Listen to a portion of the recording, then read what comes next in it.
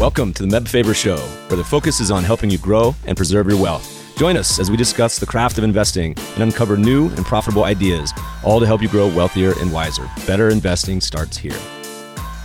Meb Faber is the co-founder and chief investment officer at Cambria Investment Management. Due to industry regulations, he will not discuss any of Cambria's funds on this podcast.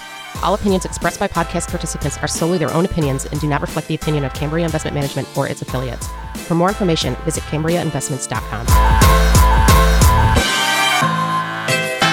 What's up, everybody? We got a great episode for you today. Our guest is Adam Nash, a prominent Silicon Valley operator and investor who has turned his attention to philanthropy with his newest venture, Daffy, a non-for-profit community built around a new, modern platform for giving. In today's episode, Adam starts out by giving us an overview of Daffy, which supports over 1.5 million charities, schools, and faith-based organizations. Then he explains why providing low-cost, donor-advised funds through the App Store may help spur people to donate and help causes they care about. Adam shares how working at or advising companies in the past has impacted how he's built Daffy, whether it's the social aspect of LinkedIn, the automation of Wealthfront, or the growth strategy of Acorns. As a special offer for listeners of the show, visit daffy.org/meb/invite and get $25 to give to the charity of your choice. Again, that's daffy.org/meb/invite, or click the link in the show notes to get $25 to give to the charity of your choice. This episode is brought to you by 10 East. Longtime listeners know I've invested in private markets quite a bit myself, but with access to these markets broadening, it can be hard to know where to find vetted, high-quality offerings. That's where 10 East comes in. 10 East is a platform where qualified investors can co-invest on a deal-by-deal basis across private equity, private credit, real estate, venture, and other one-off opportunities typically unavailable through traditional channels. They're founded and led by Michael LaFell, who spent his early career building Davidson Kempner and who invest material personal capital in every offering they bring to the platform, aligning interests with 10 East members who co-invest at their discretion. Join numerous founders, executives, and portfolio managers from leading investment firms who use 10 East to diversify their personal portfolios. Inquire for membership at 10east.co. That's the number 10east.co. Please enjoy this episode with Daffy's Adam Nash. Adam, welcome to the show. Yeah, great to be here. Where do we find you today? Oh, I'm sitting at Daffy headquarters, Los Altos by Stanford. We're going to go deep on Daffy in a minute, but we got to ask a question that all the listeners, I'm sure, are most interested in, which is what is going in the garden this year? Has it started already? Oh, good question. No, I have little rhythms to life, these sort of things, different times. I tend to plant the garden after I get my taxes in, so mid-April.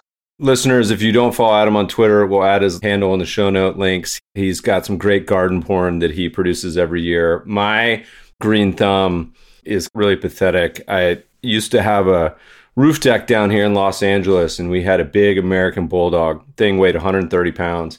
And I used to try to grow a bunch of tomatoes and cherry tomatoes in the roof. For the life of me, the entire summer, could not grow any cherry tomatoes. And one day was sitting up there, hanging out with some friends, having a beer, and watch this giant American bulldog walk across the deck, grab with his mouth so gingerly a cherry tomato, eat it, and walk off. And I was like, that's what's been going on for the last few months, why I'm the world's worst gardener. It turns out it's just this giant mutt. So anyway. No, it's funny you say that. We got a new golden retriever a few years ago. So he's about 3.5 now. And I noticed last year, he definitely, for some reason, gets in the garden. You know, they're supposed to stay away from the green tomatoes, et cetera. But for some reason, he cannot stay away from grabbing those tomatoes if he can. All right. Well, let's talk about giving. You got a new, is it okay to call it a startup? When this puppy launch? We founded the company in 2020. So right in the middle of the pandemic, which was interesting by itself. Raised our seed round at the end of 2020, but we were in stealth most of 2021. So we just launched Daffy a few months ago. Very excited. The reception's been fantastic. And it seems like people genuinely are excited about this idea of using a fintech platform to help people give. It seems very timely, at least in terms of where everyone is after this pandemic. So give us the 1 minute, 2 minute overview of what Daffy is, and we'll kind of dig in from there. Daffy at a high level, it's a not-for-profit community. It's built around a new modern platform for giving with this basic idea that everyone on the platform makes a very simple commitment. It's an old-fashioned one, which is like, yes, you should save your money for a rainy day, but you should also be putting some money aside for those less fortunate than yourself. So Meb, I know I've been involved with Acorns the last 5 years on the board, et cetera. That company's been so successful helping people save a little bit of extra money so that they don't have nothing at the end of the month. We thought that we could use the same technology and features to help people give by letting them put money aside in an account. And of course, given that it's a charity account, we use a donor advised fund as our back end. That's actually what the name Daffy means. It's the donor advised fund for you. I couldn't guess the last two letters. I got the DAF part. I didn't get the phi. All right. So a lot of listeners, we have a very high level professional audience, but I feel like many still probably have an idea of what a donor advised fund is, but many don't have one. So tell me a little bit about what a donor advised fund actually is and what does that mean to all the listeners? It's a good question. Actually, it's a very common question because I think we've gotten to the point now where everyone knows what a 401k is and more people know what a 529 plan is for saving for college. But this idea of having an account dedicated to charity is still relatively new for most people, not at the high end. It's very popular with high net worth clients, ultra high net worth clients in the advisory business, because actually the donor advised fund is a fantastic financial product. If you think about it, when you give money to charity, you have two problems you have to solve. One is how much can I afford to give to charity? And the second one is who do I give it to? And our tax system doesn't make it easy to do each of those in phase because our tax system is annual. So if you get paid a big bonus or you have an equity event or some windfall, if you have that windfall in October or November, you have a very limited time to give money to charity if you want that tax deduction. The donor advised fund just solves that problem. You can donate cash, you can donate stock, you can donate crypto. You get the tax benefit for a charitable deduction right away. And then you have this account that's invested in any portfolio you choose where that money grows over time. And when you want to give to a cause or an organization that you believe in, the money's right there. So it's like having a separate wallet for charity.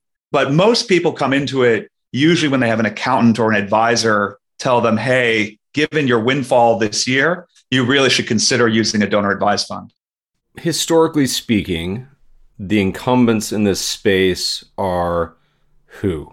If I wanted to pre-Daffy, if I wanted to go sign up for a donor advised fund, what are my choices? Well, there's a couple large choices. So almost all the national brokerages, retail brokerages, offer a donor advised fund. In fact, the biggest in the country, I believe, is still Fidelity Charitable. So Schwab Charitable is Schwab's donor advised fund. Vanguard has Vanguard Charitable. So almost every big bank and brokerage has a donor advised fund at this point. The other option is that there are nonprofits, community foundations that offer specialized donor advised funds, some of which are very large, some of which are local. There's actually about 1,000 providers across the US, but most of them are pretty small. The biggest are what you'd expect, the Fidelities, Schwabs, and Vanguards. And traditionally, what is the incumbent model as far as charging? Is it a AUM fee? Is it a bank sort of setup? How do they run these? Oh, we're getting into the spicy topics right away. This is great. Most donor advised funds that people have heard of are partnered with investment managers in terms of their organizations. So Fidelity Charitable is partnered with Fidelity Investments, Schwab Charitable with Schwab, of course, and Vanguard, et cetera. Their model is actually borrowed from the investment world. They tend to charge a fee based on a percentage of assets under management. And because these accounts tend to not be as large as other types of accounts, those fees can be fairly high. So Fidelity, for example, has no account minimum, but they have a minimum annual fee of $100, which quickly turns into 60 basis points. So you can imagine how much that would cost for a $100,000 account. You're talking about hundreds of dollars a year. Even Vanguard, I think Vanguard's minimum for a donor advised fund is $25,000. And then their fee up to $500,000 is 60 basis points as well. Really? So very un-Vanguardian of them. The truth is these organizations haven't invested a lot in technology. Obviously, the fintech revolution the last 10 years has been a lot about reinventing and rebuilding a number of financial services and platforms, but they haven't hit this area yet. This is still a place where people are mailing around PDFs, where you have teams of people manually verifying nonprofits. The costs are probably in line with what they have to do. But the truth is, it isn't a very big product for them. It's not a big business for them. They support it because if you have a customer that wants to have all their money in one place, this is one of the types of accounts that you have to support.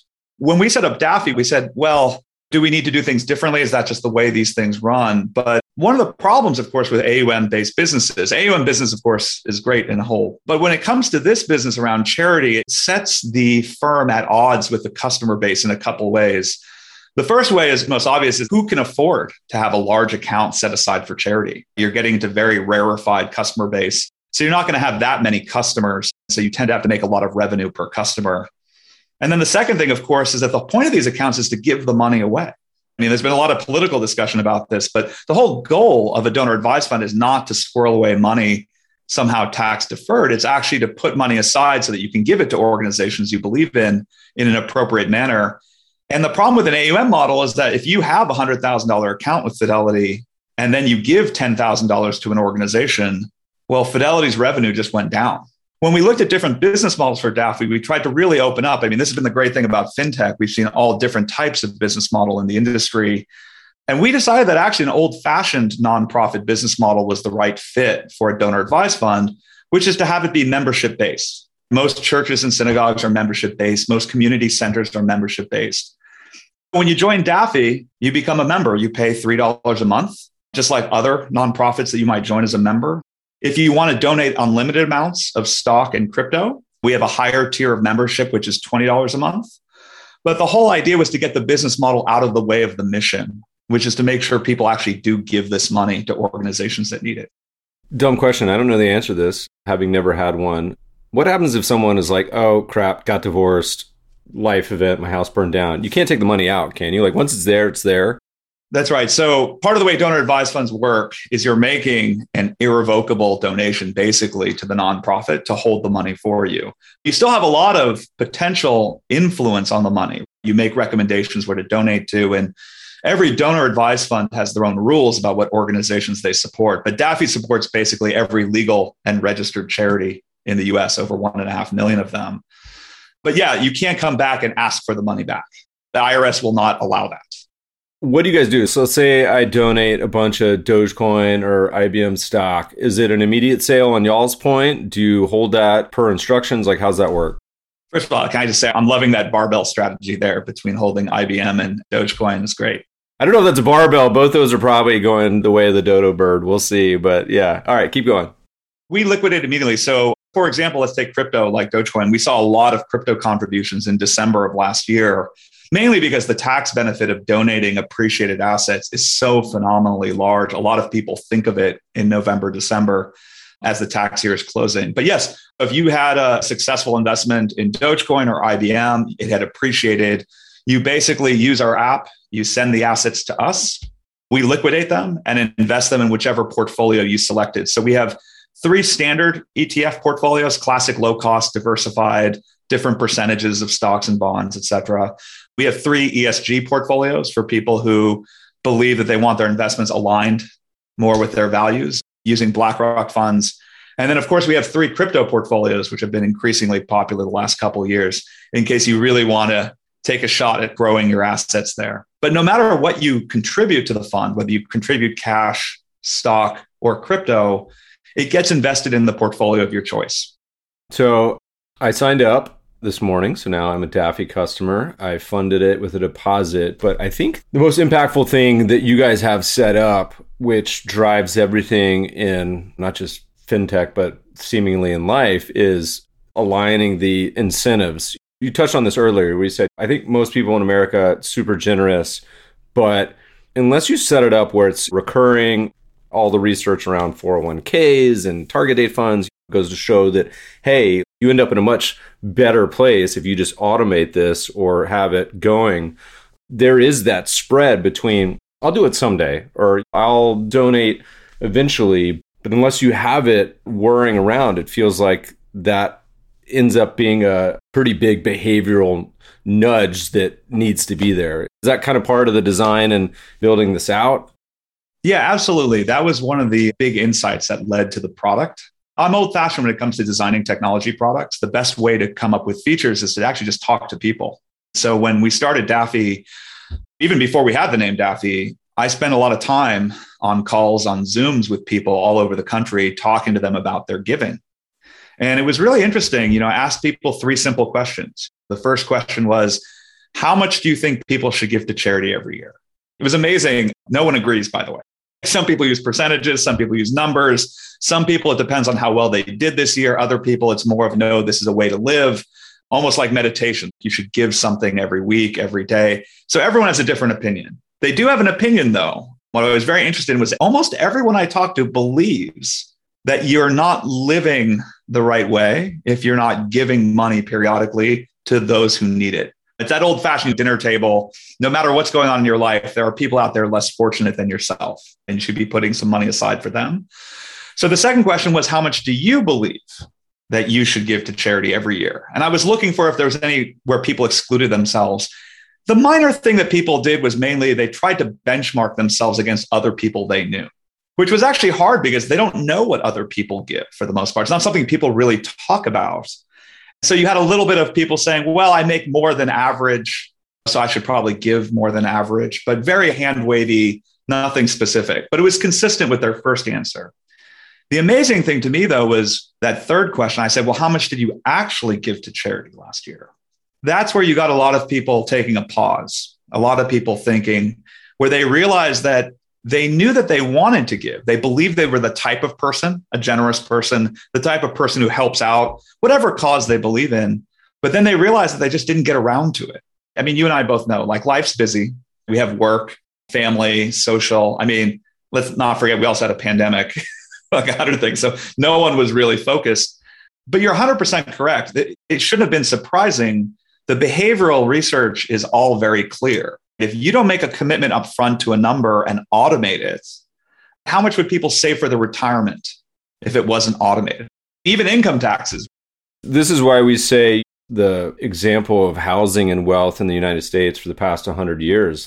Yes, housing, it's a fine investment. It's not amazing. It's not awful. But the fact that it forces you to save money that you otherwise would spend, is what drives it. Like, the whole decision to save in the first place is what drives that. It's the same thing with the giving. It's like the decision to put it over here in this bucket, I think, is a great hack. Someone was talking about, they said one of their ways of doing something is they set up a fund designed for, I forget what it was, travel or something. And they say, you know what, because they were really bad at spending money, because they were poor when they grew up, and once they're older, they have money, but they just can't bring themselves to spend it. So they put it in this bucket. They said, here's the amount I'm going to spend each year on travel. If I don't spend it, it has to all go to charity. So it has a dual impact. One is it ends up forcing them to spend on travel, but also B, the rest ends up in charity. But at least that's like a system. Not having the system is the big muscle movement that mucks all this up, it feels like. You're exactly on point. This is what we're trying to do. So the big idea behind Daffy is just that everyone should have a goal. Whatever your goal is, it could be a few $100s, it could be thousands of dollars, obviously different people, different places in their life. But the idea is to just pick a number and then automate it. So when you use the Daffy app, you pick a goal, whatever number you want.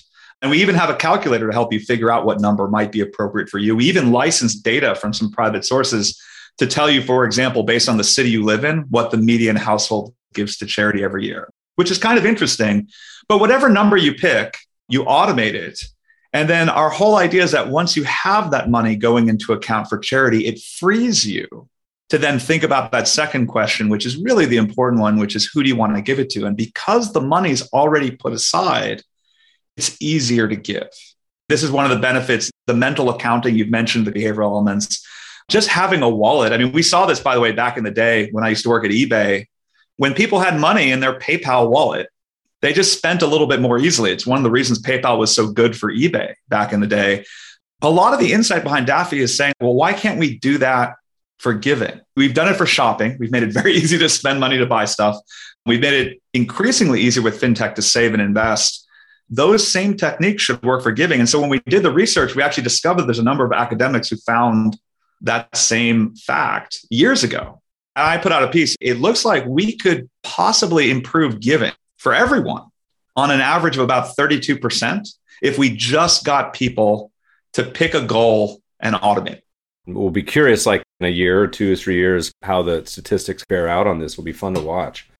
We're spending a lot of time on this, but the goal with Daffy is we're not trying to tell people how much they should give or how generous they should be. Everyone's life is complicated and makes its own judgments. But in some ways, Daffy is based on a very old-fashioned idea that it's a better way to live to have some system to put money aside for those less fortunate than yourself. And what we're hoping for is that people who use Daffy will feel good about themselves, about their impact. I wrote a piece about this a few weeks ago on my blog about my first giving goal. But it turned out I didn't have a giving goal until I opened my first donor advised fund about a decade ago. And I got asked a simple question by my accountant, which is like, well, how much do you need to put in this? How much do you give every year? And it just turns out no one had asked me that question before. I picked a number. My accountant then said, well, of course, it's better to pre-fund this. It's almost like college savings. His advice was, because I'd had a good year, LinkedIn was going public. His advice was put 5 to 10 years worth of giving in this fund so that I had time to grow, et cetera. But it was amazing what having a giving goal did for me. There's a reason I'm in fintech. I'm one of these guys who even in college started a Quicken file. I still have like 20 something years worth of transactions in Quicken. But I can see what happened is that when I had a giving goal, I actually gave more. And I feel good about it. I feel good about the organizations I support. I feel like I'm doing what I should be doing.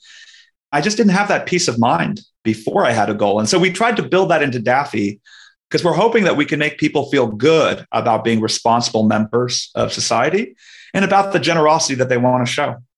Just reminded me when you were talking about the pop-up or the notification, whatever it is, that here's what people around you are doing. I get down here in Los Angeles, our utility bills, we get here's what your neighbors are conserving energy, or you're using way more than your neighbors are, or whatever, in that little smiley face. And I just love the behavioral AB ideas on that, because I imagine most people are well-intentioned, but they probably think they give more than they do if you were to do the actual math on it, but hard to know.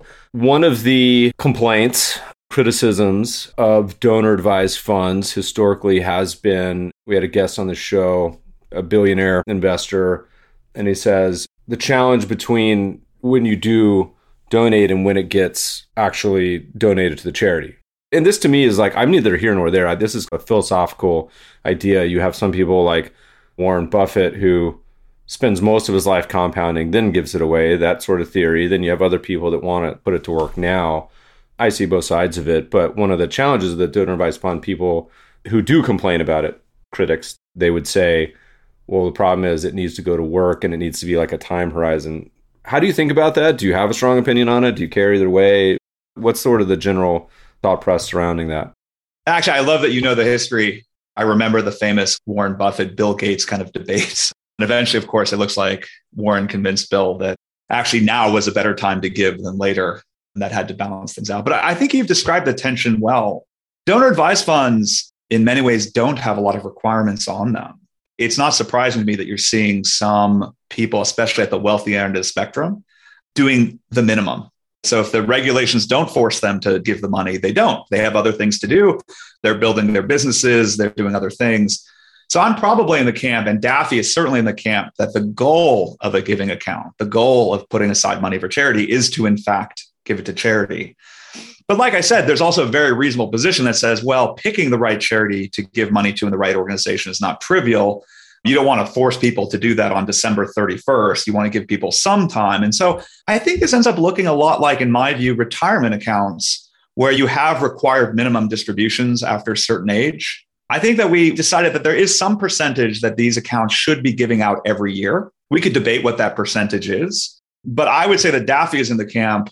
Most likely that percentage should exist and it should be higher than it is today. The expectation we built into our donor agreement is that we expect people to give to charity every year. We have a target of about 10% for each account in a given year, which we think is a reasonable balance in terms of taking the time to make sure that you're donating to organizations that need it, versus the reality that you got a tax benefit for putting this money aside. It's fair for the government to have some expectations that come with that tax benefit. You guys don't take private holdings yet, do you? Can you even donate private holdings? The short answer is no. Daffy only can handle right now donations of stocks and ETFs, basically any easily traded security. We don't take private stock yet, although we have gotten a number of requests for it. There's very few funds that do that. And when they do it, they tend to only do it for very large accounts.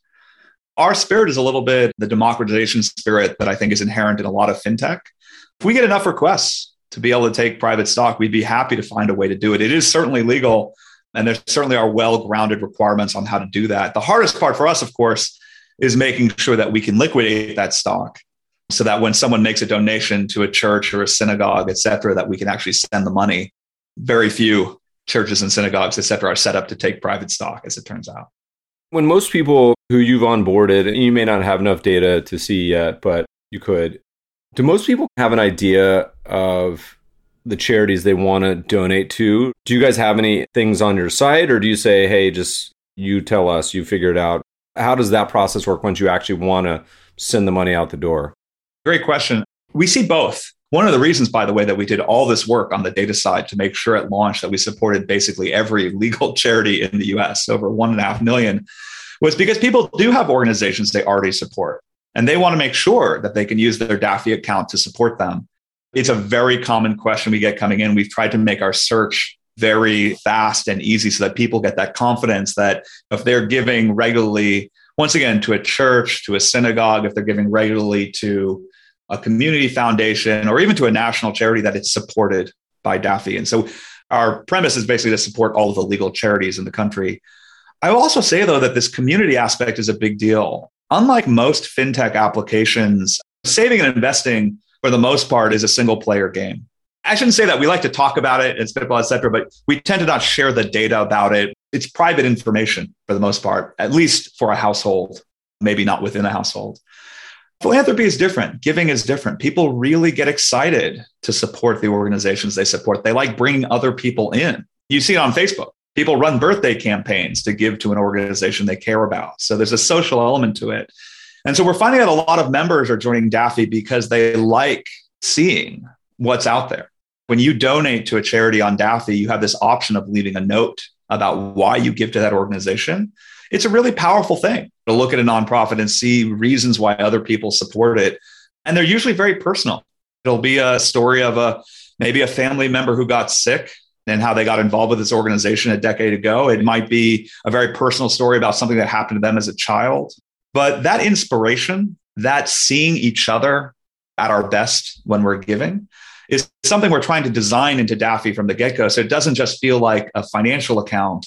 It actually feels like a place where you can get inspiration about organizations to give. And we have found in our user research that there's a strong sentiment from a lot of people to support their friends, family members, even colleagues, when something is meaningful to them. And we think that could be part of what makes this platform better for giving overall. As you build out this product, are there any insights in the early days? Anytime you build something, you end up with user behavior or ways people adopt a product that have been surprising to you guys or that have guided the build out and new features where you're like, oh man, I wasn't really expecting everyone to ask for X or B, participate in this way.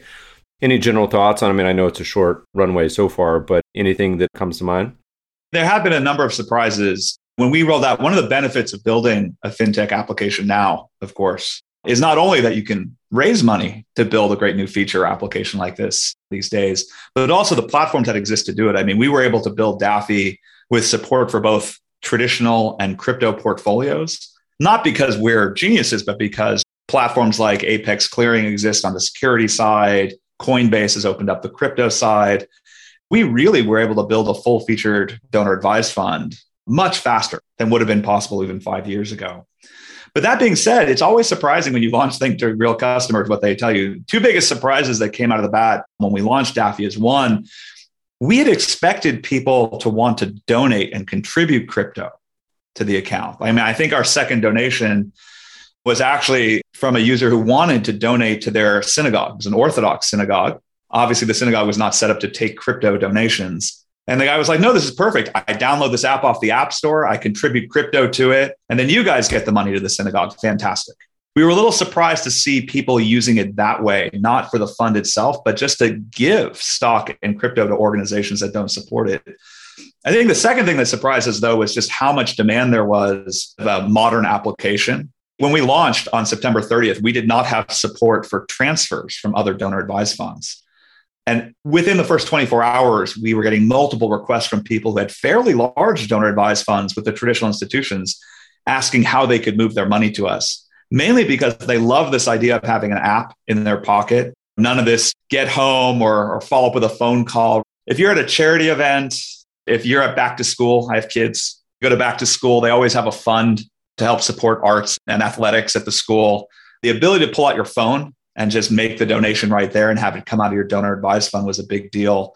That's the great thing about having a small team and being able to move quickly. We were able to add donor advised fund transfers in the first 2 weeks. Now we've had a number of transfers from Vanguard, Schwab, Fidelity, all the ones that you would expect, mainly because people are just looking for that ease of use. Let's be honest, I think the pricing helps a lot. If you have a $100,000 donor advised fund at Vanguard, you're paying $600 a year for that. So transferring that to us and paying $20 a month is significant savings. We built Daffy as a product for everyone. Very low minimums. You can start Daffy with just $10 a week, very inexpensive. But it turns out at the high end, there was more demand than we expected there too. And so we've been trying to make sure that we have all the features people expect, or that we're honest with folks about things like private stock, et cetera, things that we don't support yet. I think just the simple act of making it frictionless is such a huge barrier. When we started, I remember we had to fax our trades in.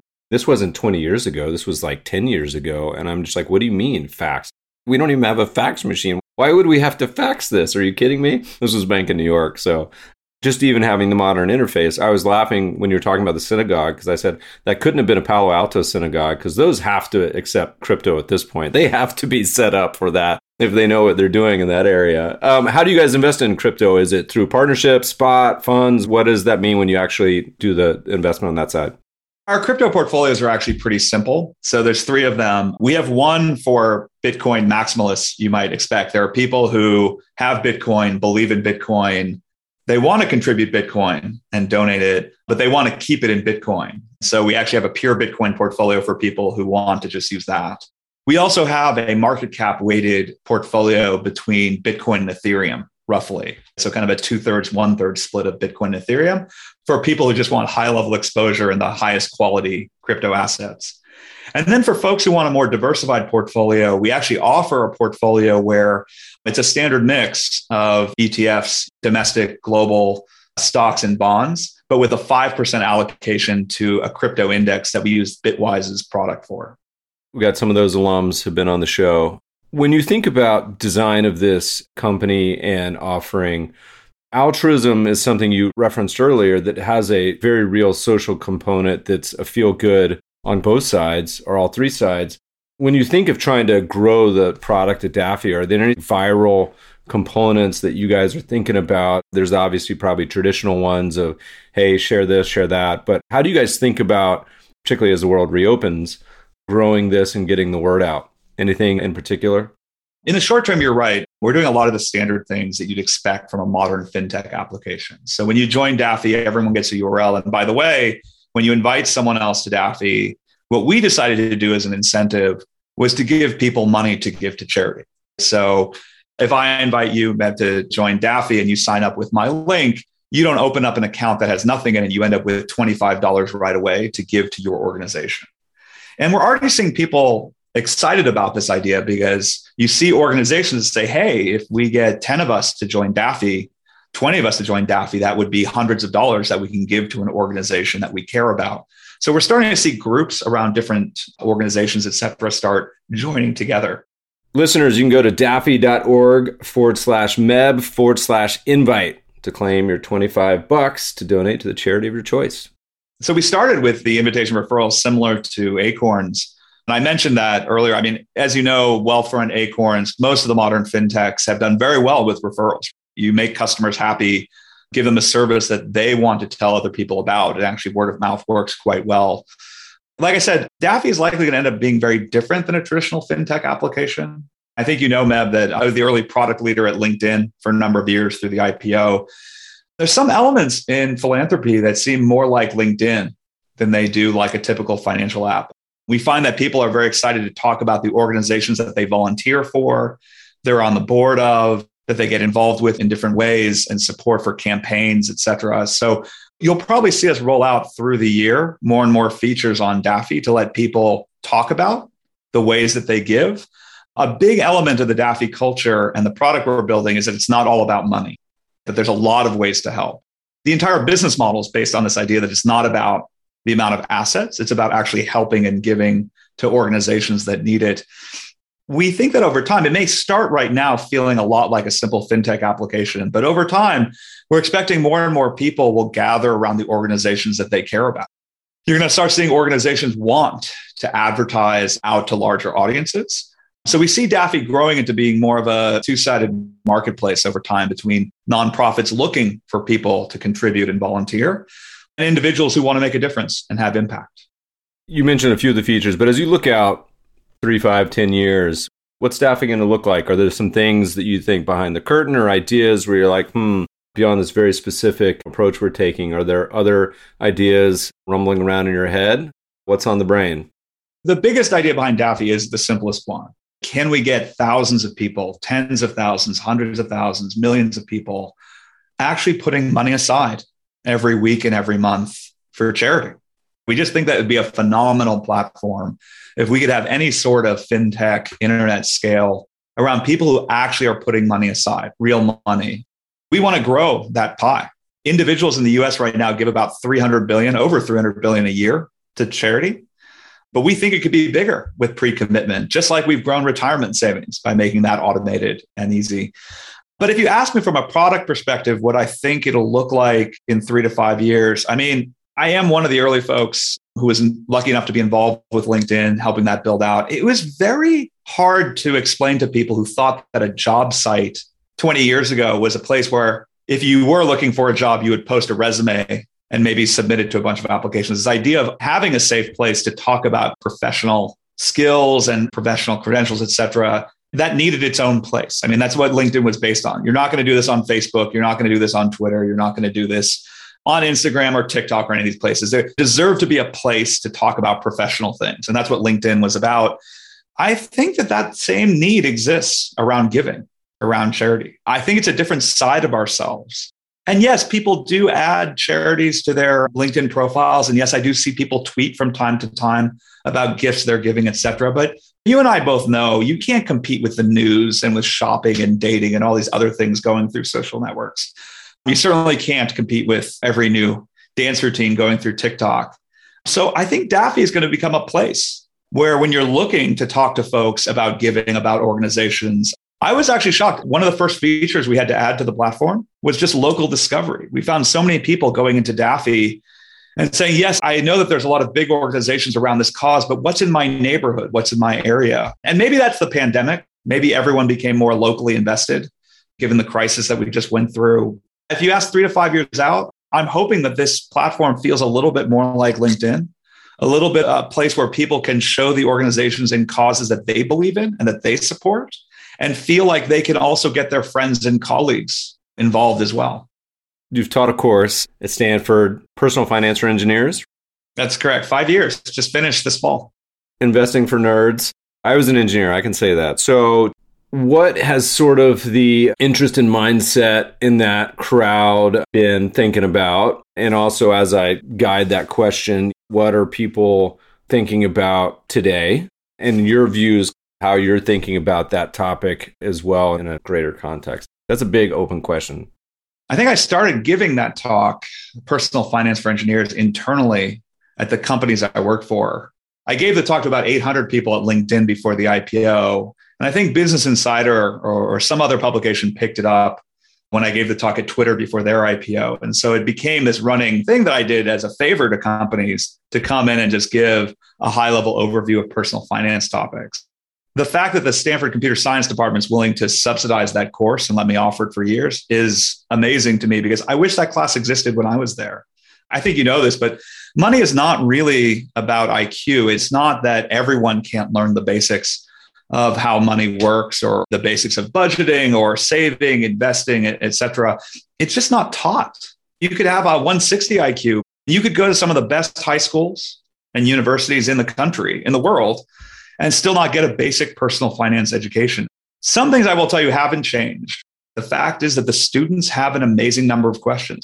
My class this year was almost 250 students. It really has grown. One of the bigger classes. For a lot of these kids, they might be the first in their family that's going to college. They might be the first in their family to have a degree like engineering, where they're going to get wonderful job offers right out of school. And that's all good news, but no one has really been helping them. They don't have advisors.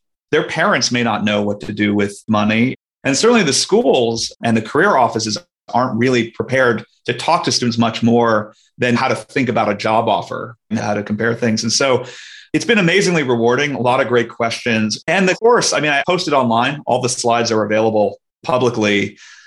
The reason I put it out there is because I really think that anyone who wants to benefit from it can. It's not just for engineers. That basic idea, though, some parts of the course are tailored to engineers. So for example, the first seminar is on behavioral finance, which we just talked a lot about with Daffy, et cetera. The second class, I jumped right into compensation. The compensation class, for example, is very detailed, but also very specific to the types of jobs that engineers from Stanford might go out and see. Every time I post those slides, I get some negative flack on Twitter where people talk about whether they find those offers offensive or not. I don't have to tell you, the market is the market. We can be angry about what big tech is paying for a college-educated engineer these days, but it doesn't change the fact that it is, and students need to understand how to compare an offer from a startup like Daffy versus a big tech company versus a big bank or a consulting firm. But we go through all the topics. It is interesting to see how the zeitgeist, though, affects things on the investing side. Obviously, in the last couple of years, increased interest in real estate again. We all know real estate is a very cyclical area of the market, long-term cyclical, tends to be up and to the right the last 50 years, but mostly cyclical underneath that. But I've noticed the students the last few years have been more and more talking about whether they should invest in real estate, more flexibility, seeing more students talking about owning alternative investments. Surprisingly, not as many questions about crypto as you'd expect from a Stanford engineering audience. I don't know if they're getting it elsewhere or if they see it more as a technology platform than as a financial platform. But I was a little bit surprised to not see as much focus on crypto. It's been fantastic to do. And every year it changes a little bit in terms of what the students have questions about or anxiety about. And so it's been interesting. We talk a lot about the lack of personal finance education and just money and investing and all that on this podcast a lot. And it's a long held frustration, but there's a lot of people doing some really great work. And so kudos to you. If you could wave your wand, I'm giving you a wand, Harry Potter wand, whether it's legislation, whether it's initiatives, ideas in that whole world of education, personal finance, what do you think is going to help on this? Is it government incentives and structures that you would come up with? Is it the private sector just coming up with companies that are going to solve it to fill that need? How do you think about how we could improve not just the personal finance education, but it also leads to me in many ways is the foundation for the big wealth and income gap in our country too. We're going to wind down the podcast on this very light topic and very easy softball question. I actually love the question. It's part of that passion that I have for the topic and teaching it. So obviously, given my career, since I went into technology, I've tried to use my platform to push that through as much as I can to help ordinary people who work for these firms. And now Stanford has given me the ability to do it at the college level, which is fantastic. But the goal was always, the reason I make the material public is I actually think college is very late. I mean, from my point of view, this is something that should be taught, not even in high school, it should be taught in junior high school. The data is very clear. Our economy starts pulling in children into making financial decisions relatively early. Junior high, high school, people do get jobs. They do have to think about saving. Maybe they're worried about their first car. There's a lot of these decisions that come in, and they all could be teachable moments to help people understand how money works, which I think is connected to understanding how the economy works. So I think there's amazing value. And I do think it is part of the income and wealth gap, which is that kids who have access to parents, friends, communities where that information is around them have an advantage over folks who don't. I mean, I never had a brokerage account or a stock account. I was fortunate enough in college, my grandmother had retired and she was a junior high math teacher in science. And obviously she was a retiree. So she was the one who taught me a little bit about bonds and mutual funds and fees. And unfortunately, because I was still in school, I could actually take coursework to learn more. And that was part of my path. But most people don't have that grandma. They don't have that influence. One of the nonprofits I've supported in past years is code.org, which has been very successful, pounding this drum and saying, hey, understanding computers, understanding software, understanding logic is something that every student should have access to, not just wealthy ones in wealthy communities. I feel the same way about personal finance education. And I think it should be in the schools. I don't see a good reason why that isn't a topic that isn't worked into sixth, seventh, eighth grade. I'm not talking about advanced understanding of the real estate market or asset allocation or any of these things. I'm talking about the basics, about understanding what money looks like, how taxes work, this idea of spending less than you make and actually saving money, what it means for that money to compound over time. I mean, even just getting young people to understand that there's this amazing power and this trade-off between the YOLO crowd of you only live once, so you spend the money today versus, no, actually, if you put some money aside, it can grow and help make your larger dreams come true down the road. I just think it's a phenomenal game changer. And I see it in the students that I teach, but the students I teach tend to be 19, 20, 21, 22, maybe some grad students. It should be earlier.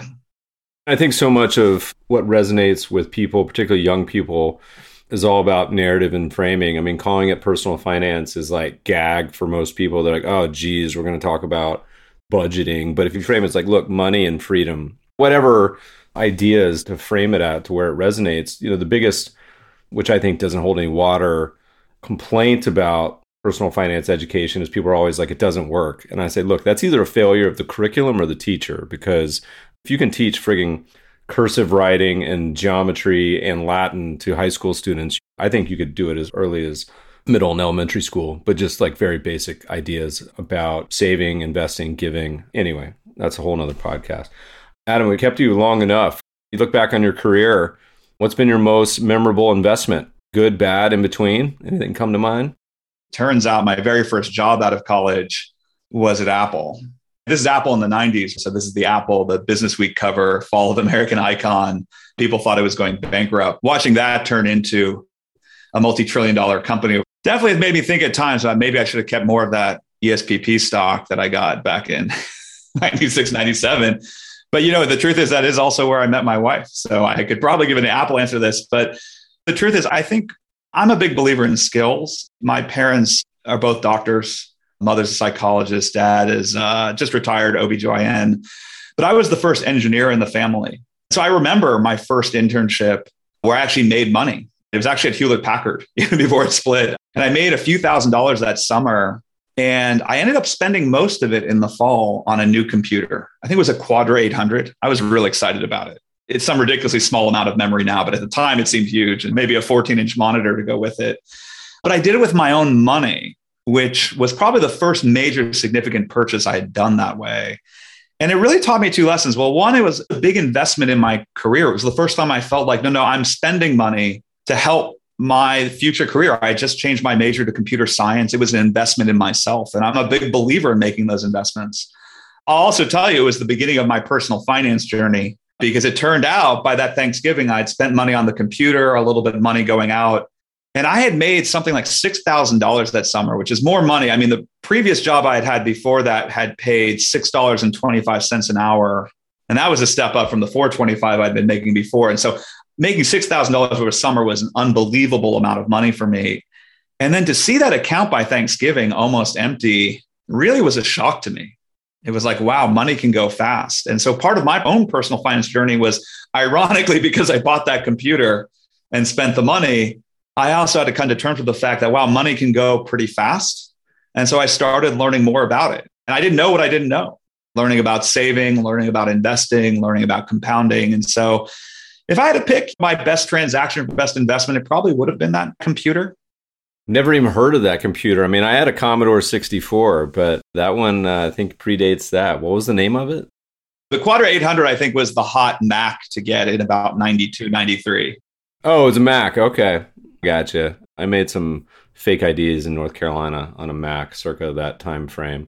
Adam, this has been a delight. Where do people go? They want to find out what y'all are up to. They can go to daffy.org/meb/invite for $25 to give away to the charity of your choosing. But best places to find you. I think there's a couple ways. So first of all, Daffy is the only full-featured donor advised fund right now that's in the App Store. So if you just go on your iPhone, go search for Daffy, download the app, you can get started right there. You don't need to do anything else. Daffy.org is great. I appreciate that you want your invite link to get the credit, Meb, so I'll let you have it. You can use my invite link too if you need one. And then I write regularly on the Daffy blog, et cetera. And then, of course, you can follow me on Twitter, Adam Nash, or Daffy Giving. To find some giant zucchini and tomatoes and whatnot Adam, thank you so much. It's been a joy. Thanks for joining us today. Thank you for having me. Podcast listeners will post show notes to today's conversation at mebfaber.com/podcast. If you love the show, if you hate it, shoot us feedback at themebfabershow.com. We love to read the reviews. Please review us on iTunes and subscribe to the show anywhere good podcasts are found. Thanks for listening, friends, and good investing.